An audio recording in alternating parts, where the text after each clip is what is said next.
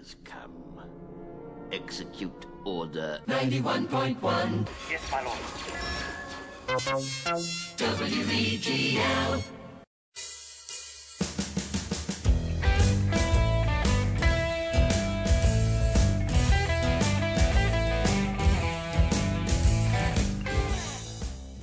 Hey everyone, this is Trey Atkins alongside Campbell Garber, Jack Vesey, and Graham Copeland. Welcome to the Barners Before Bed show, Wednesdays at 10 p.m. on Weagle 91.1 FM. Your home for late-night Auburn athletic coverage from a fan's perspective each hump day. War Eagle.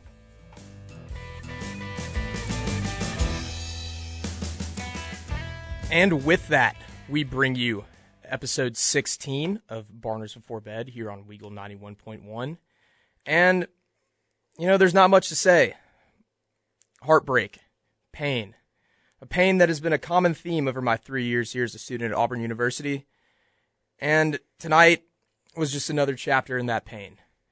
As I'm sure the city of Auburn is well aware, our very own Auburn Tigers men's basketball team had a 90-85 overtime defeat.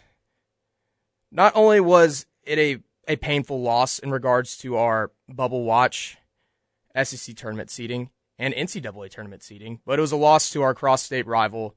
And with all that's going on in college basketball, one would say that America was on our back tonight. And I wouldn't say we let America down, but we had an opportunity to really make a statement and really unite the country behind the orange and blue. And we let it slip away. With 10 minutes left to go, we had a 97.7 chance of winning the game. And once again, down the stretch, let it slip away. I'm joined here tonight by Campbell Garber. Jack and Graham are not here. Garber, the floor is yours. What are your thoughts from tonight?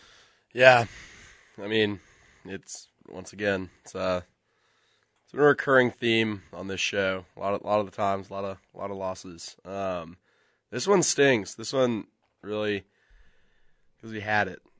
I mean, it's been a common theme this whole season with the Auburn Tigers, especially basketball. In the basketball season, we play so hard. We play all the way. We play with the best of them. I mean, we're literally playing with the best of them. We're playing with Alabama, play with Tennessee on the road, play with Alabama at the road, play with Alabama at home, with Kentucky, or not with Kentucky. But, I mean, it's, I don't know. It's hard to talk about. Hard to kind of put words into what I'm feeling right now, in the sense that, you get so close, you play so hard. We shot out of our minds. We're fixing one issue, and then another issue arises. The issue this season, we're a bottom 6 percentile 3-point shooting team this year, and then we shoot 60% from the field. I mean, we shoot lights out all day. Katie Johnson, outside that last one at the buzzer, was 4 for 4 in the game. I mean, Wendell hits that big one late. Flanagan's on fire, hitting threes. We're staying with them, and then it's just at the end, late game, 17-point lead just erased. I mean, I think from last 10 minutes of the game, they went on a 26-9 run, and it's just like during that run, I was saying this to Trey. We looked lost almost. When the game got close, no one seemed to want to have the ball in their hand, especially after the Janai sequence. That long break that really hurt us. Which, I mean, you never want to be a refs guy, but some of the calls were questionable, and not questionable in the college basketball world, as usually the overwhelming favorite home team generally does get a lean with the stripes. The stripes lean one way, but I mean that's just not a foul in my opinion. I don't see how that was, and that was probably the most important play of the game. That was probably the most pivotal play of the game, I'd say. Janai Broom going into that play with 4 fouls, going for a loose ball. I mean, he gets his arm is hung up and with Quinterly, and he just gets slung to the ground, and somehow it's a foul on him. I don't know. It was a bizarre call, and then probably almost a 10-minute break because the Alabama players that were ejected, Betty Yako and someone else, and one of the coaches went across the court. But I mean, man, it's just you just can't. The discipline, the mental it just seems all mental at this point. What's happening late down the stretch. Yeah. So let's break this down from that foul. So first of all, you brought up Javon Guarney, and like I've never had an Alabama basketball player where I've had this taste or like this dislike towards a basketball player from that program ever. I guess since he's been here for such a long period of time, and also he's very vocal on Twitter, and also this team's just very unlikable. I don't like Nate Oates. I think he is a square, and I really don't think he doesn't have much character. And they're just so corny at the blue-collar basketball. We can go on and on. But from that foul, we knew that Alabama was going to make a run, right? They're too talented. They're at home. Yes. It's a rivalry game. It's March. Like that, everyone who's watched college basketball knew that was going to happen. But when that little, how would I describe it? Brouhaha, if you will, between the two squads, where Alabama had two players ejected, and Querney tried to punk Janai, and I see Wendell Green run over and back up his teammate. I was like, okay, we're not scared. We're not going to let these guys punk us, basically. So in the back of my head, I was like, we could do this. We could finish this one off. Then fast forward, I feel like that period from there, when did that happen? Around the 7-minute mark? Yes, I believe there was about 7 minutes left in the game. And then the next 5 minutes to me was a blur. And when you're a sports fan, you're just locked in the moment, and that was a blur. Then roughly around a minute left, they turned the ball over. We got the ball. 30 seconds left. I'm thinking in the back of my head, please do not shoot a long two. Because I knew if we would shoot a long two, it'd be a long rebound. They would get it. They'd have 4 to 5 seconds left to maybe get up a shot, and they would get down the court. And we've seen just I feel like Bama, when you look at those like House of Highlights, like best college basketball buzzer beaters, they've had like 3 like half-court buzzer beaters that come to mind. The one against UCLA in the NCAA tournament during COVID, and then the one from like 8 years ago. Yeah.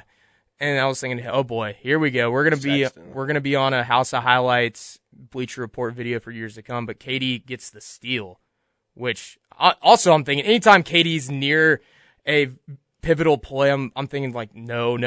So I'm thinking don't foul. We go into overtime, and then I guess the better team just came out on top, and we had our chances too. Yeah, and it's been a common experience, and yeah, I'm preaching to the choir here, talking to Auburn fans about how, we got to lead, we're the underdog, we got to lead late, and it's just like you just never feel safe. And I really, especially this season, just the way we've played against so many good teams, so many strong teams, just so many teams in general this season. We like played so hard, played even well, like we played well, and it's just like, and on paper it's what you said, Trey, 97% win percentage. Like, you should win this, but you still have that like that feeling in your stomach, that pit in your stomach that what's going to happen? Like we got to keep laying it on, and I let it happen this time. I was like, what if this is the game that we don't, the game that we don't, I wouldn't say choke it, but don't just let it go, don't let it slip by, and it just slowly but surely. And I really in late game, we got that steal and like Wendell hitting those threes were really making me feel that. I was like, we're not just laying down. We're not just letting them just run all over. They're not going to go out and just win this outright by 8 points. We're going to take it all the way to the end. Let's go to the last play. I agree with you. You knew it was going to happen too. I did. As soon as I saw him just he gets across half court and just stops. And I'm not saying that we needed to, immediately drive. That was not my, I think we should have definitely held it for like the last shot, or at least what should be the last shot. There's no movement. We all saw it kind of coming to the end. And someone made a good point. Like if we're passing it around, you don't want the ball to end up in, not necessarily like a bad player's hand, but in the wrong hands in the situation. You want that ball realistically in Wendell or Katie Johnson's hands at the end of the game. I would have liked to seen it in KD's, just because we had this discussion a couple shows ago talking about who do you want Auburn to have the last shot. Yeah, we were talking about who's and it's the hot hand. Yeah. It's the hot hand because we don't have a Jabari Smith this year. We have good players, but we don't have the guy that's just been consistent, come in every game, been consistent knockdown shooter. So I don't know. Yeah, that was a hard one. That was a hard sequence to watch, and you kind of just felt it as soon as the buzzer went off for overtime that it's not gonna happen. Yeah, and I feel like always after a tough loss as a sports fan, you look back at the plays and you're thinking like, wow, that would have been on highlight films, pregame hype up videos for years to come. The epitome of what I'm referring to would have to be the Trey Mason touchdown against Florida State. I mean, that would have a statue outside Jordan-Hare. But tonight, the Wendell step back 3, they were roughly, that put us up 4 with about 2 minutes and change left, if I'm not mistaken. Such a dirty play. And there was not dirty as in, that was awesome to watch. It was Iverson-esque, and that was just so beautiful, and it was so confident. It was early in the shot clock, too. That was the Wendell that the night that I found out about Wendell was a year ago at Coleman, when he was making those type of shots, those step backs and the reverse layups that really put us on the scene. And then that sort of brought like a light bulb flashback to me. And once again, that highlight film will go into the files and slip away. Yeah, that's true. It is definitely going to be a forgotten moment. A Marcus Page, UNC, if you will. Yeah, no, that's up there. A lot of them. Some stats, there really wasn't any glaring stats. We dominated the stat sheet besides the turnover margin. The turnover margin wasn't even that drastic. It was 18-14. But I guess the one that would stand out to me is we shot 60% from 3 compared to Alabama's 25.8. And Bama's been getting their flowers for this for years, but I really didn't appreciate it until I looked at the shot chart from tonight. They only shot 2 mid-range jumpers, and they've really adapted to this new era of basketball, the Steph Curry era, with 3/2 era. And actually, no, I'd say it's more like the analytical era. But that was mind-blowing to see. And field goal percentage was 46% for Auburn, 43.9% for Bama. And then the foul count, Auburn 29, Bama 20. That's something I want to talk about. I mentioned it earlier. I don't think that you can't do it every game, and I try not to, because it really is, it's a hard job as a referee, and that you got to be able to overcome some of that adversity. But what I didn't like was the lack of consistency. Yes. In contact in the paint, contact on shots, because there are a lot of. We were watching in a big group, and a lot of our friends were getting angry that we would drive in the paint and get some contact, and like the KD Johnson late game going up for the layup there's contact there. I don't even hate the no call, but what I hated was during the 16 when they erased the 17-point lead. Why every single time it seemed that every single time that a Bama player went into the paint and drew any sort of contact, whether it be, foul worthy or not, there was a whistle blown every time. And that really boosted them to that, helped them during their stretch, because they were not particularly shooting it. They were not shooting it particularly well during that time, during the game.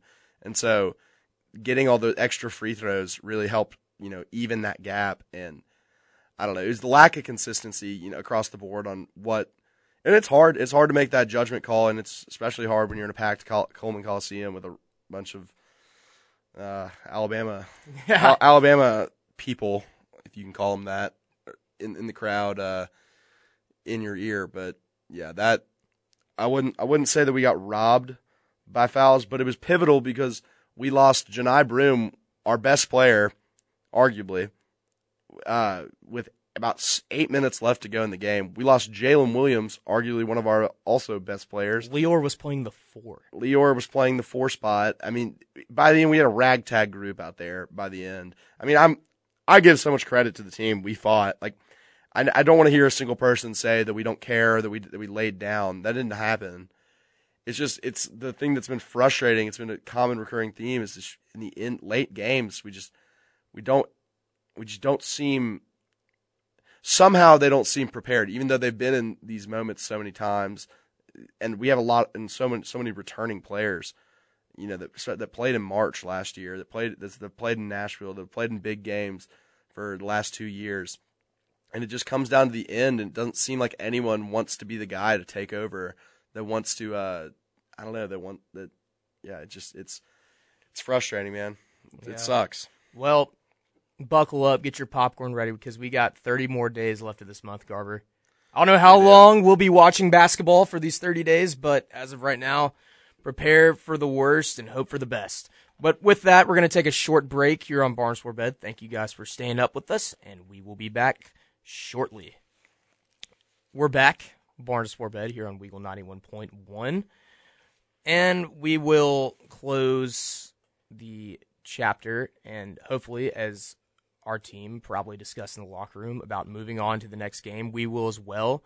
We have the Tennessee Volunteers coming in town on Saturday, which if you want to compare it to another time that while we were students here, I feel like this is sort of what we experienced in the last fall where we had that heartbreaker against Mississippi State. But it was like, okay, we're not giving up on the season. We sort of have something to look forward to Saturday. If we came out and got punked tonight by Bama, the vibe for the jungle this upcoming Saturday would be like, well, let's just throw in the towel. Well, I don't know about that because the message we've gotten, Bruce has gotten from, media is that we just needed to win one of these last three and we're in. Or at least that we're pretty much, as long as we don't lay an egg in Nashville, that we'll be there.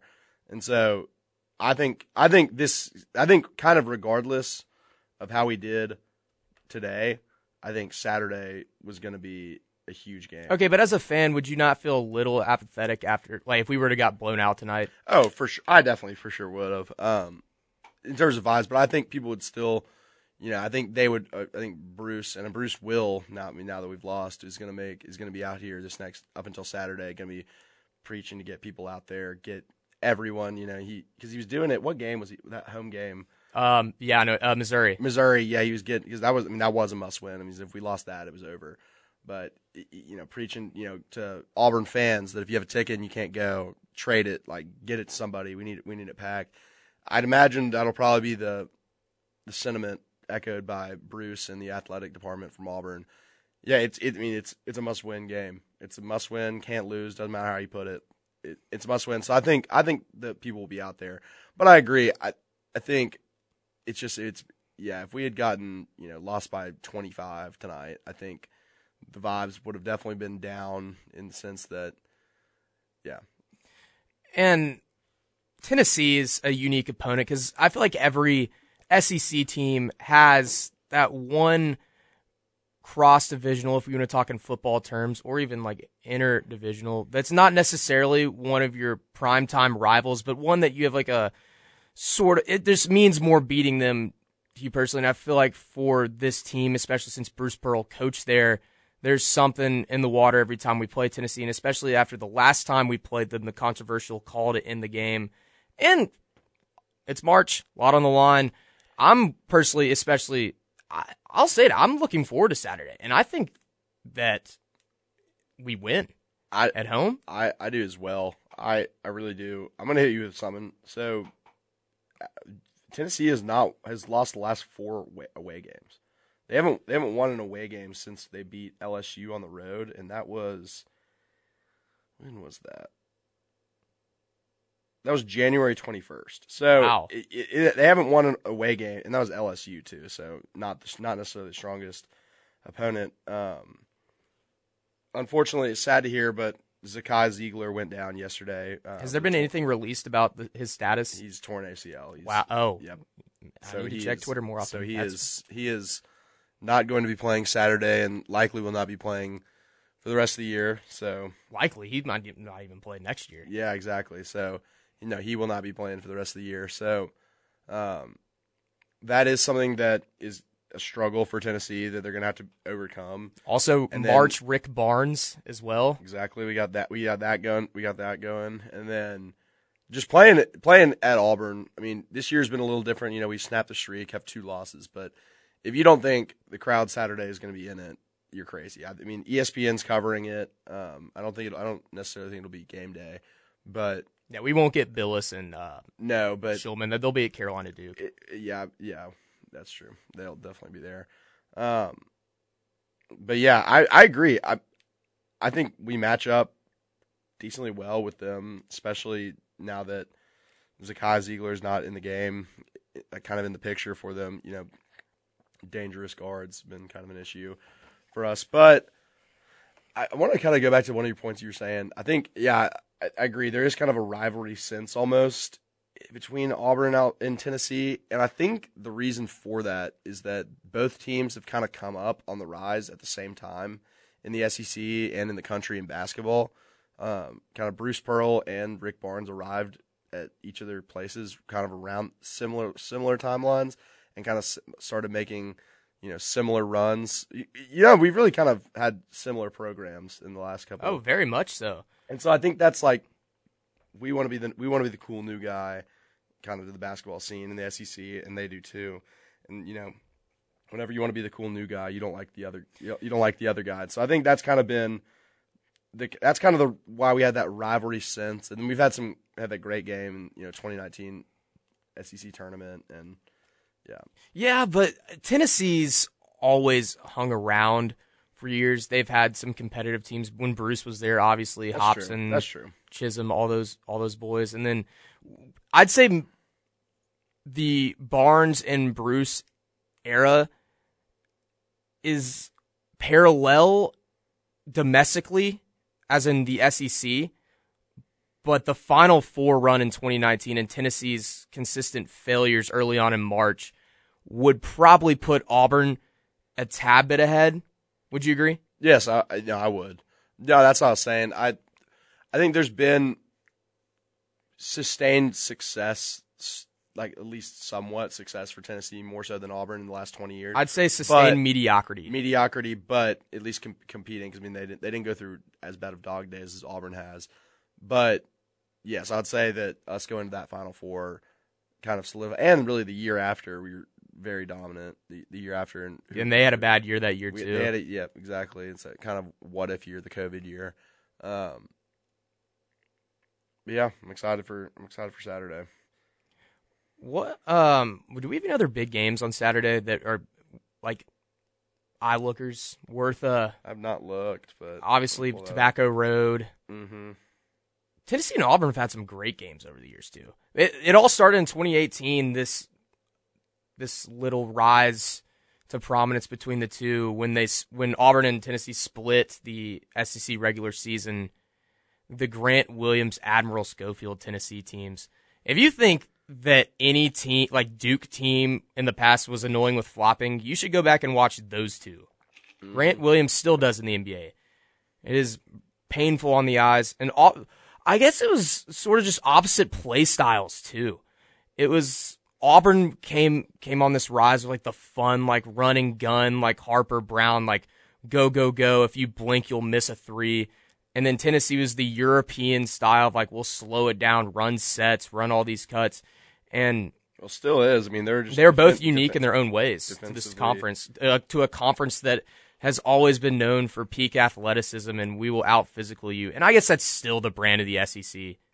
That is still definitely the brand of the SEC. I would definitely say that is. It's I'd say other leagues, especially when you get into like the mid majors, you can kind of see like not that coaching is not good in the SEC, but it's just different basketball minds up kind of north and Midwest, where it's kind of, I'd say, they smarter, just real smart basketball, because they know what they have and they like, you got to make up for it. But the SEC, we're getting every athlete we want. Yeah, no, this is how I imagine like June practices. In the SEC, I see us doing like bear crawls and running up hills, but in the Big Ten, they're definitely running sets. Like, yeah, exactly. Yeah. Like Bo Ryan and all those guys are definitely like practicing screens. Like the Big East. Yeah, But speaking of the SEC, let's turn our attention to Nashville, because unfortunately, we will all be out of town next week, so there'll be no show. But Nashville, before I say this, the SEC tournament needs to be there every year. We just need to stop flirting. I know there's there was a contract thing with Missouri to have it in St. Louis in 2018. Bidding. I don't know what money there. I guess. What was the point of Tampa last year? There's no SEC besides Florida. There's no SEC team in the vicinity of.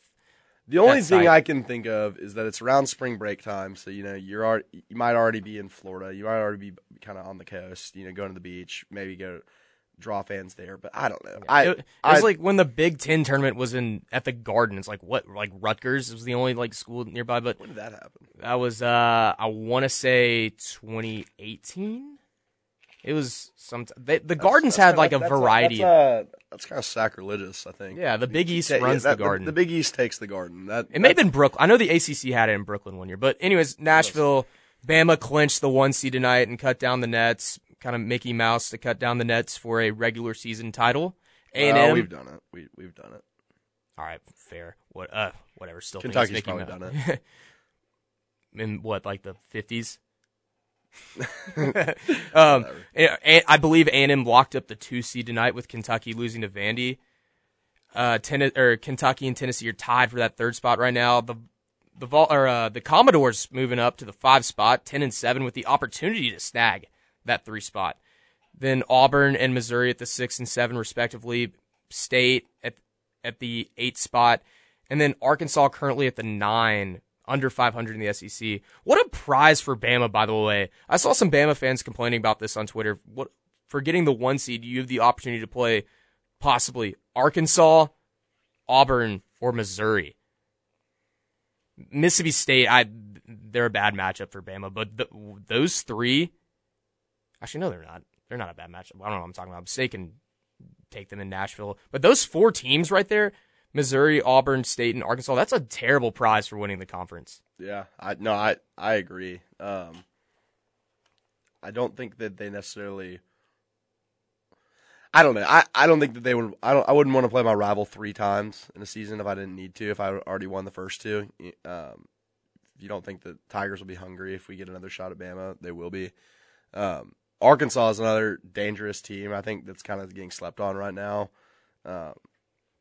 It's just good. They got good coaching. I like Musselman. I think, you can say whatever about his, theatrics and personality, but man, he knows how to get his players fired up. He's kind of a Pearl type in the sense that, he's so unique though. He's a motivator. He's very unique, but he's a motivator, gets them going. Yeah, no, and I just had to go back and look it up. The last time Bama and State played, Bama won by 3 at home. And I believe Bama has beat all 4 of these teams twice. So, and it's hard to beat a good team 3 times. And all these teams are respectable. They're no walk in the park games, especially on that Thursday. It's that 1 spot, and that game's going to be a Thursday at 1. And Bama's going to be walking in when these teams are going to have played the night before and gotten used to the arena, had shots up already, got a game under their belt. So, especially if it's Auburn, too, and who do you think would bring more fans to Nashville between those 2? I'd say, and Bama has Auburn and Alabama. Bama has a broader fan base, but I feel like Nashville's such an Auburn alumni city. There's a good amount of Alabama too. That'd be interesting. I think because Bama is the 1, they'll probably bring a lot. They'll probably have a lot. There's probably gonna be a lot of red in Nashville, in the streets of Broadway during the week, but. I would not be shocked if there were a lot of if it was majority Auburn. It's just because leaving the state of Alabama, Auburn is more likely to travel than Tennessee is, than Alabama is. But I will tell you this: there's still going to be that god awful blue all across the arena. The Kentucky faithful, that's their favorite pastime is coming to Nashville, and they park the bus. They sit in that arena for every single game. I've been to so many SEC tournaments, and it's half Kentucky every time. That is, in the state of Kentucky, that is a vacation for a lot of fans. That is the vacation. But before we go to break, I see on this list 6 teams that could possibly win. So this is going to be the most unique and fascinating SEC tournament that we're going to see for a while. And also, there's going to be so many more storylines coming to this. Who knows what's going to happen with the Bama stuff? Who's got some stuff at stake? Like I mean, we do obviously. Oh, so many teams are on the bubble. Yeah, too. We got so many bubble teams. I mean, where's Kentucky at right now? Are they? They've got to be pretty. So Kentucky has a tremendous amount of quad 1 wins, but probably the worst losses in the conference. A home loss to South Carolina, away loss to Georgia, and then tonight, which dampers on a pretty solid resume. It's like if you have a fantastic resume, if you're applying for a job, you do all this stuff, you do all the volunteer stuff, but then like they find out that you got like an MIP. That's sort of like Kentucky's South Carolina. And then, but as you brought up the fans for this tournament. Who besides Kentucky, who do you think is going to bring the next two most populated fan bases? Tennessee will bring a lot. Yeah, okay, obviously Tennessee a lot of too. Tennessee and Nashville. Okay, you gotta hate that orange way more than Kentucky blue. Well, I would always just like I've never liked. I mean, growing up watching SEC basketball, you can't like Kentucky. No. Why? Kentucky's always had likable players. John Wall, No. But they're the Patriot. They were the Patriots. They were. I mean, how many years did they? No. Yeah. Yes. That's a bad comparison. No, but Kentucky... for the SEC it was, and it's also just they're at every game, so it's just kind of funny. It's kind of like the couple of Alabama fans. Anytime you go to any Auburn sporting event, not playing Alabama, you'll see a good bit of Crimsons there every time. They can't get enough of us. So, yeah.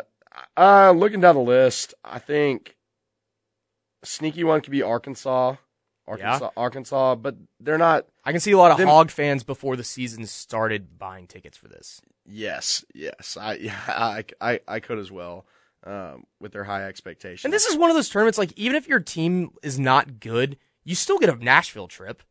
Like, so if you buy your tickets before the season starts, before prices go up, you still get an awesome trip out of it. It's by far and away the best city to do it in the Southeast because it's become a destination. It's almost become like Vegas, where if you go out west, let's go to Vegas. Like, if we're gonna go to the Southeast, let's go to Nashville. And then if you lose on Friday, you can go sell your tickets for face value on Broadway. Gosh, you can sell. You can milk it too. Yeah, you can milk them too.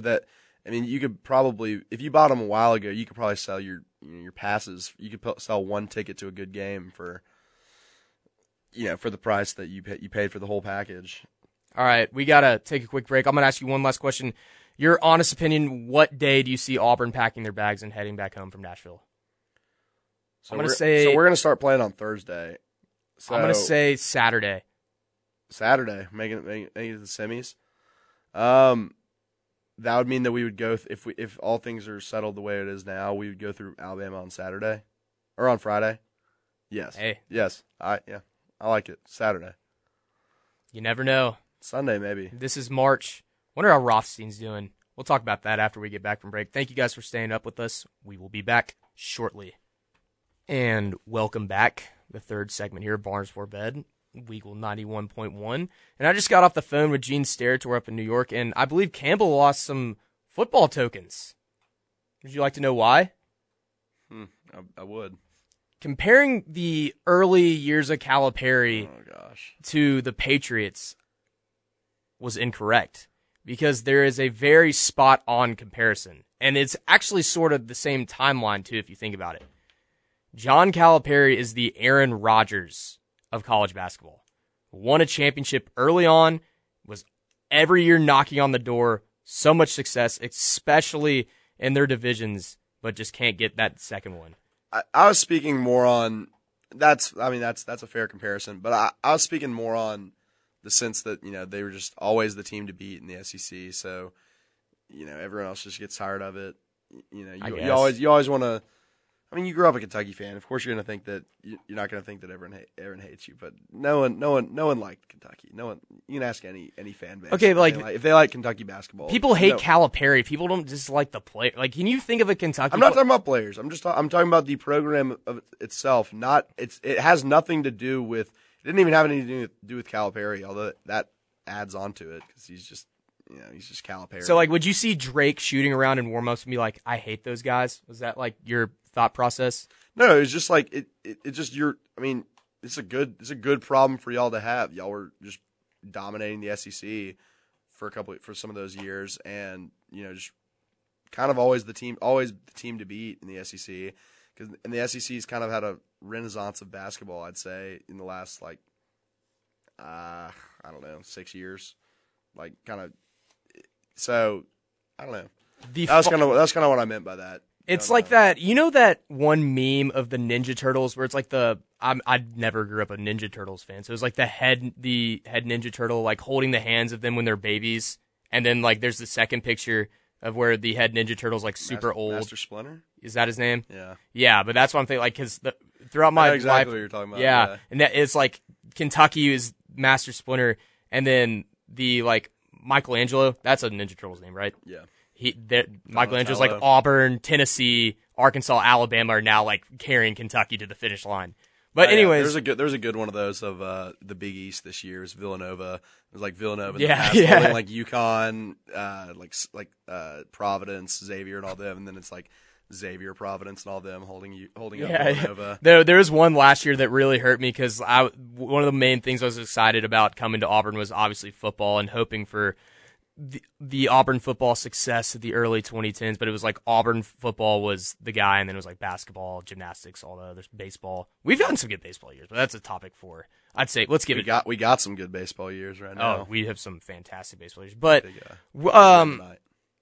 we talked about this a couple weeks ago, may have been last week, about how this college basketball season sort of reminds us of that infamous unpredictable 2007 football season. And I did a little research today before the show. And if you look at the preseason top 10 compared to now, from my quick glance over back at my notes, I count 4 teams that were in the preseason top 10 that are still in the top 10. But that's not the thing that fascinates me. It's the teams that are still there. Houston, Kansas, not a shocker really. That's the one outlier. UCLA, I believe that's a shocker. I did not see them having the success without Johnny Juzang, but they're still here.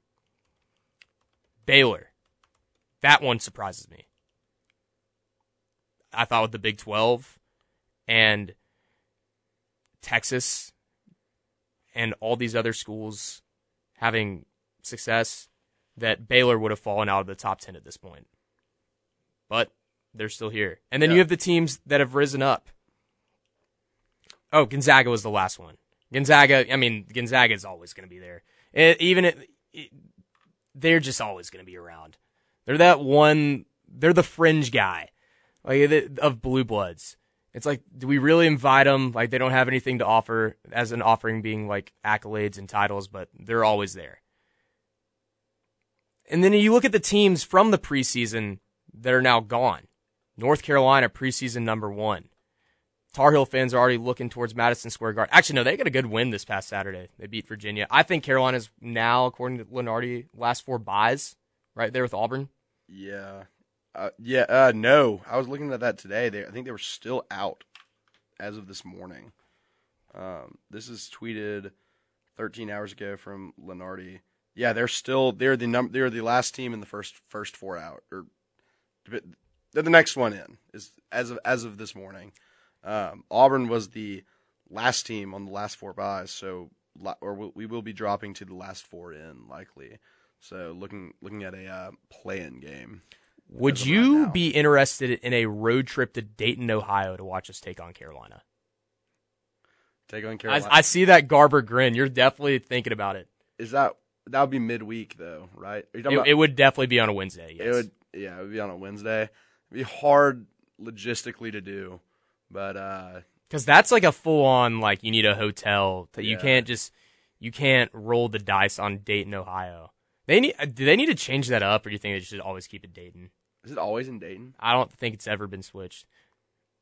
I guess that's kind of like a perfect setting for such. I mean, I think you just got to be like decently centrally located. I think that's got to be the center of America. It's got to be. It can't be like far East Coast, West Coast, like for that. I don't know. No, I probably would not. Is that like the Shreveport Independence Bowl of college basketball, playing in Dayton for the playing the playing game? Yeah. No, this was a controversial take I've had with some friends, but I was saying it kind of last week and going into this week a little bit. I wouldn't hate a play-in game. Give me some, because the play-in games are like, they're March Madness, but it's not. We've seen 2. It's a weird stretch, like weird. It's not like preseason football, but it's like it's not the real thing. You're waiting until Thursday. Then the game gets played on Tuesday. Yeah, does it really count? Like if let's say you're a team like Seton Hall or Providence and you get in that game, do you hang a banner as like NCAA tournament 2023? Does that I don't count? think you get to, because I think if you lose, I don't think you made the tournament. Interesting. They call it the first round though. They call the round of 64 the second round. No, it's the first 4. I swear they call it. Maybe they might have changed that. But originally, when they made that deal with TBS and extended it to 68 or Turner Sports, and they had all these networks, which is by far the best deal ever made in broadcast history when it comes to sports. Thank the Lord ESPN did not get that deal in 2000. TBS and True TV this is their favorite time of the year. They're getting okay. Well, you're gonna licking love their chops for getting half of America tuned in. Yeah. To them Do you want some nightmare fuel real Wednesday quick? afternoon? Yeah. You want some nightmare? All right. Picture this scenario. Auburn is let's say we're a 10 seed and Duke's a 7 seed. Kyle Flipowski on True TV hits a Leitner-esque fadeaway buzzer beater after we blew like a 15-point lead, and then you look up and Impractical Jokers is on. You get an Impractical Joker. I think that's the classic. You fall asleep watching March Madness at home, and you just wake up and it's Impractical Jokers, and it's March. That's worse than like your team losing that CBS primetime game, and then you have to watch 60 minutes. You're just like, dang it. Yeah. But anyways, Carolina, disappointing. Again, would you say the Zags are disappointing this year with Timmy coming back? Because we haven't heard any noise from them. They've been the talk of college basketball the past 2 years. Yeah, disappointing.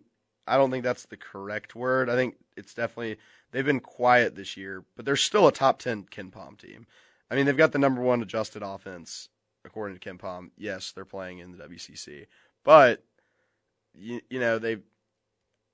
don't know. It's one of those teams where it's like they've had a couple spotty losses, and I think part of that reason is because St. Mary's is also strong, and they've kind of taken more of the story from the WCC just because it's a conference. They play so late at night, no one really watches them. Yeah, and they're kind of getting the shine, but I don't know. I mean, definitely not the dominance that we've seen in years past.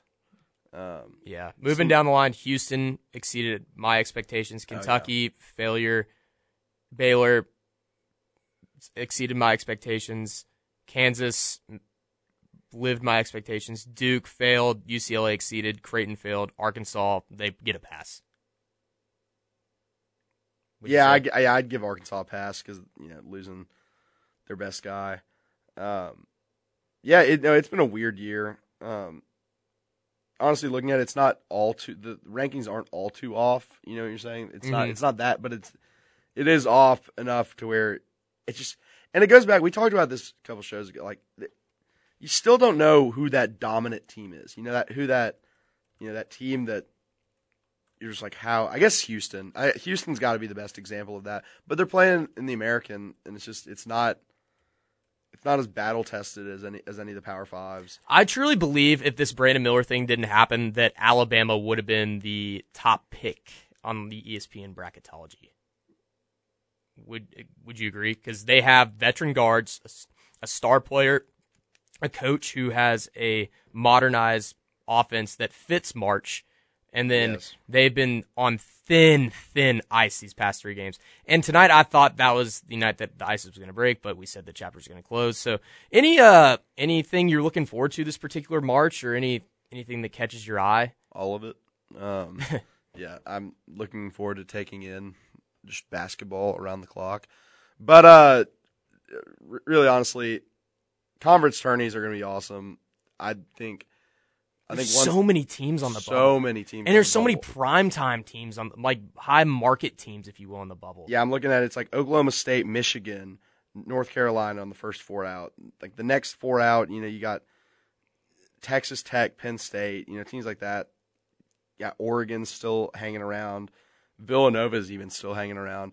What I was going to say is going into conference tourneys, very slept on sports time of the year is, it's right before, it's the warm up to March Madness. Appetizer. It's the appetizer, and it's a great appetizer. You know, it's probably like Rothstein's in heaven right now. This is his dream, just a wide open March. Yeah. But you know who is probably just nervous as all get out is Turner Sports.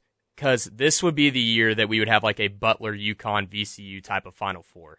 Yeah, I could see a weird UConn. Well, UConn, I was just using the example. But they're the team. I think they're a team to watch still. I really think it's sneaky, and that's what I was going to get to was the SEC and the Big East tournament happen to be 2 of my favorites. But I'm looking forward to watching those tournaments because both those are wide open. There is not a dominant team a by far and away dominant team. You could say Marquette, but Marquette's can get beat. The Big East is going to be, you got big players like Providence, you got Xavier. Villanova is still hanging around. Like I said, they're still on the bubble. They're still looking strong. Marquette, is Nova on the bubble? I swear they're 500. According to Lenardi, they're still considered. They're in the considered category. Yeah, speaking of Nova, you so excited to hear? They'd have to do a little run. Yeah, you excited to hear Jay Wright on the call this tournament?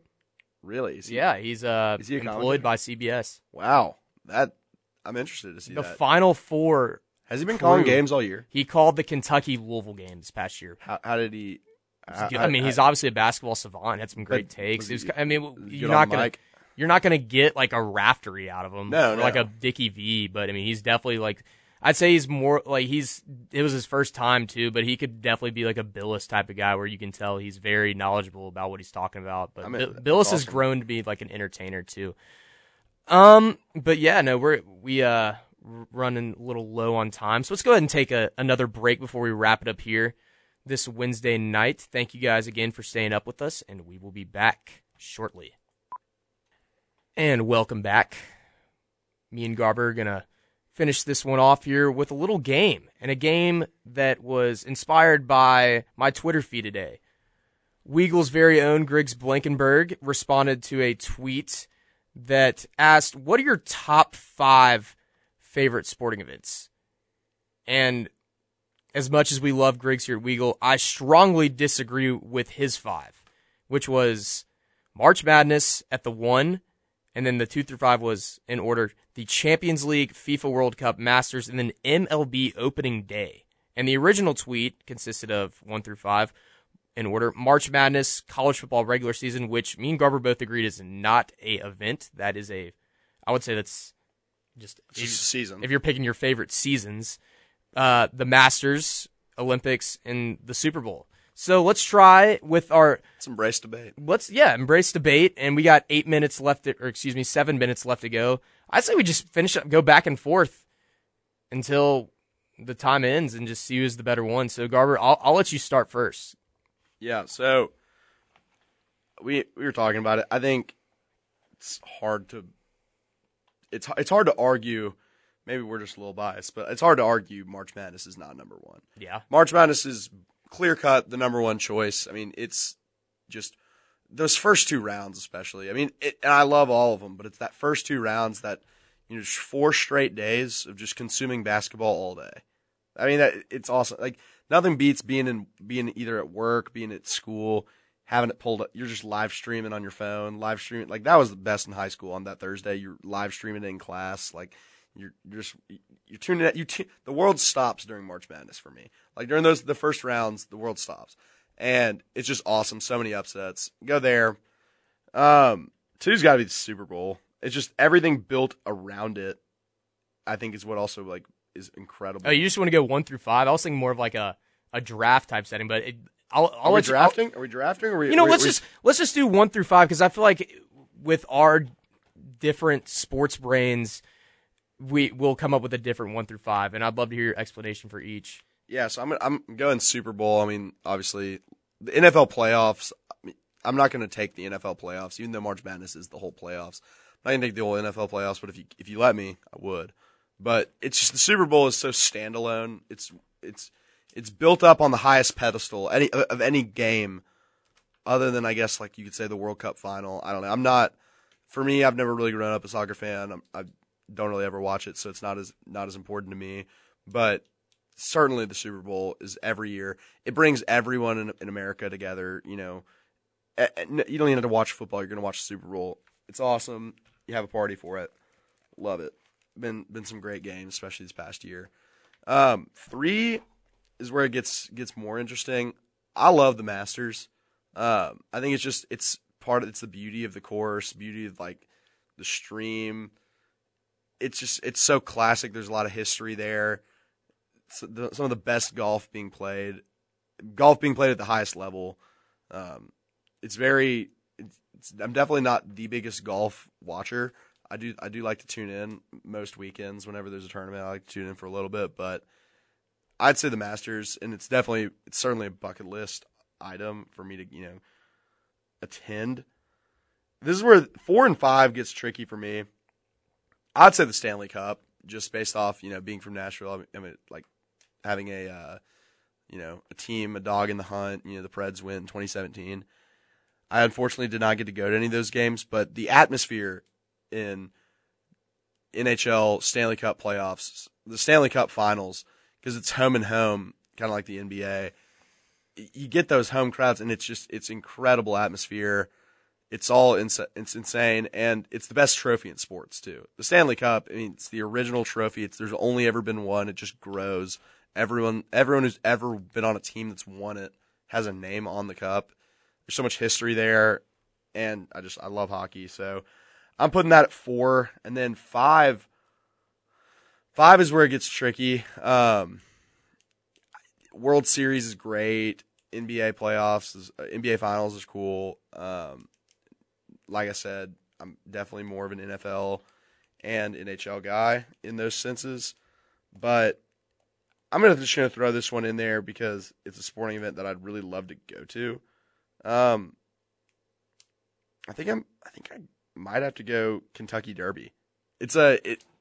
I know. While Trey is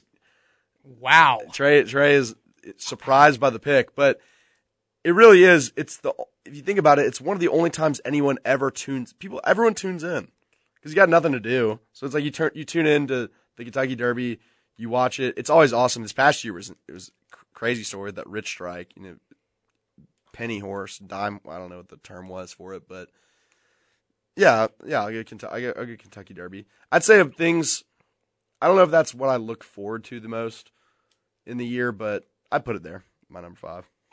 Interesting. So my common theme throughout all these, and this is what makes sports so special and makes it more interesting, is just the idea of unity, where it brings an entire group of people together, and something where it shuts down. And also just my pure enjoyment watching it. So if you combine those two together, obviously number 1, as you alluded to, the country shuts down. Professors cancel classes. You call in sick to work, school, get out. You join your buddies. You bring in a TV from a different apartment, sit down, just watch basketball the entire day. Bracket competition. It's just such a beautiful time of the year. There's nothing that truly beats it. And I can go on and on. And then number 2, I feel like both of them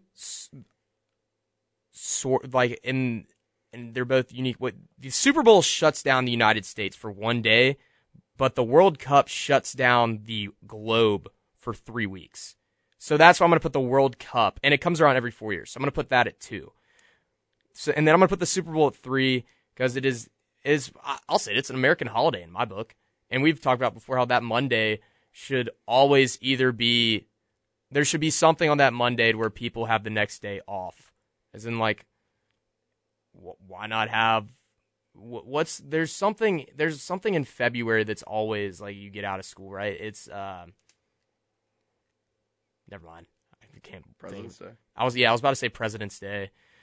But yeah, the Super Bowl is beautiful. It's American. I mean, it's a concert. It's a festival. It's a party. It's everything.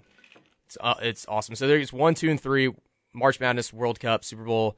4, and this is why I'm going to say the Masters, because I'm not particularly a huge golf guy, but I watch the Masters just due to how big it is. And I love how exclusive Augusta is too. How it's such like what other like stadium or like arena is like you have to be like a member there to you can't just buy your way in. It's beautiful. And then buzzer beater number 5. I cannot believe you said the Kentucky Derby. That's awesome. But number 5, I feel like the square picture would be the Olympics, but I don't really feel like that is really draws my attention. I know a lot of people put the Olympics there at 5, but really for me, doesn't have that much. Even because like the ones that I'm really passionate, we just dominate, so it's sort of not that interesting. Man, I'm stuck. What would number? Because the NBA Finals, I want to rethink my 5. No, you can't backtrack from the Kentucky Derby. I do love it. I do love the Kentucky Derby. I'm looking. I kind of got myself stuck in the mindset of just championships, and because that's generally what are most looked at. If you could go like rivalry week, college football. Yeah, that's a good one. Omaha, very slept on. Omaha college baseball, World Series, very slept on. And then I do love the Winter Olympics. I love watching it. I don't know why. I don't care at all, really.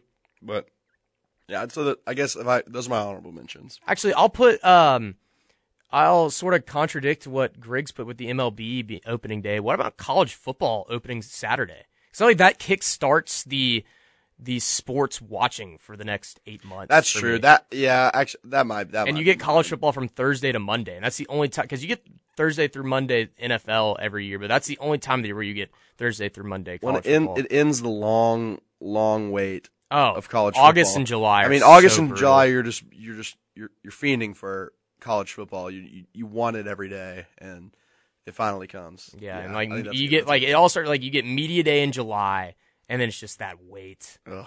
Yeah, but we'll talk about that later because we got March, we got 30 days. Rothstein, if you're out there listening for some reason, I'm with you, brother. Grab your nitrocillin pills. Is that what he always tweets? Nitroglycerin. All right. Be prepared to not sleep for 2 months. Yeah, don't go to bed tonight. If you don't remember anything else from this episode, just remember, we sleep in May. But anyways, we'll close on that one. Thank you guys so much again for staying up and listening to us. We will be back in 2 weeks with special guest Will Compton from TCU joining us to break down brackets. By then, Selection Sunday will have already occurred, and all eyes will be on Dayton, Ohio, baby. Actually, after the episode, we can go back home and watch the first four. It's a lot to look forward to. So excited for this month. Lots of great ball ahead and lots of memories to be made, or a lot of heartbreak. Who knows? But from Trey Atkins and Campbell Garber, once again, thank you guys. And we will be back in 2 weeks. Sleep tight, Tiger fans. And as always, War Eagle. Love you guys.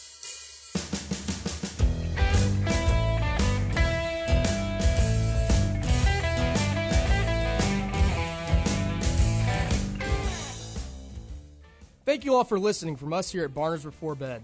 We hope you join us next Wednesday at 10 p.m. right here on Weagle 91.1 FM. Sleep tight, Tiger fans. And as always, War Eagle.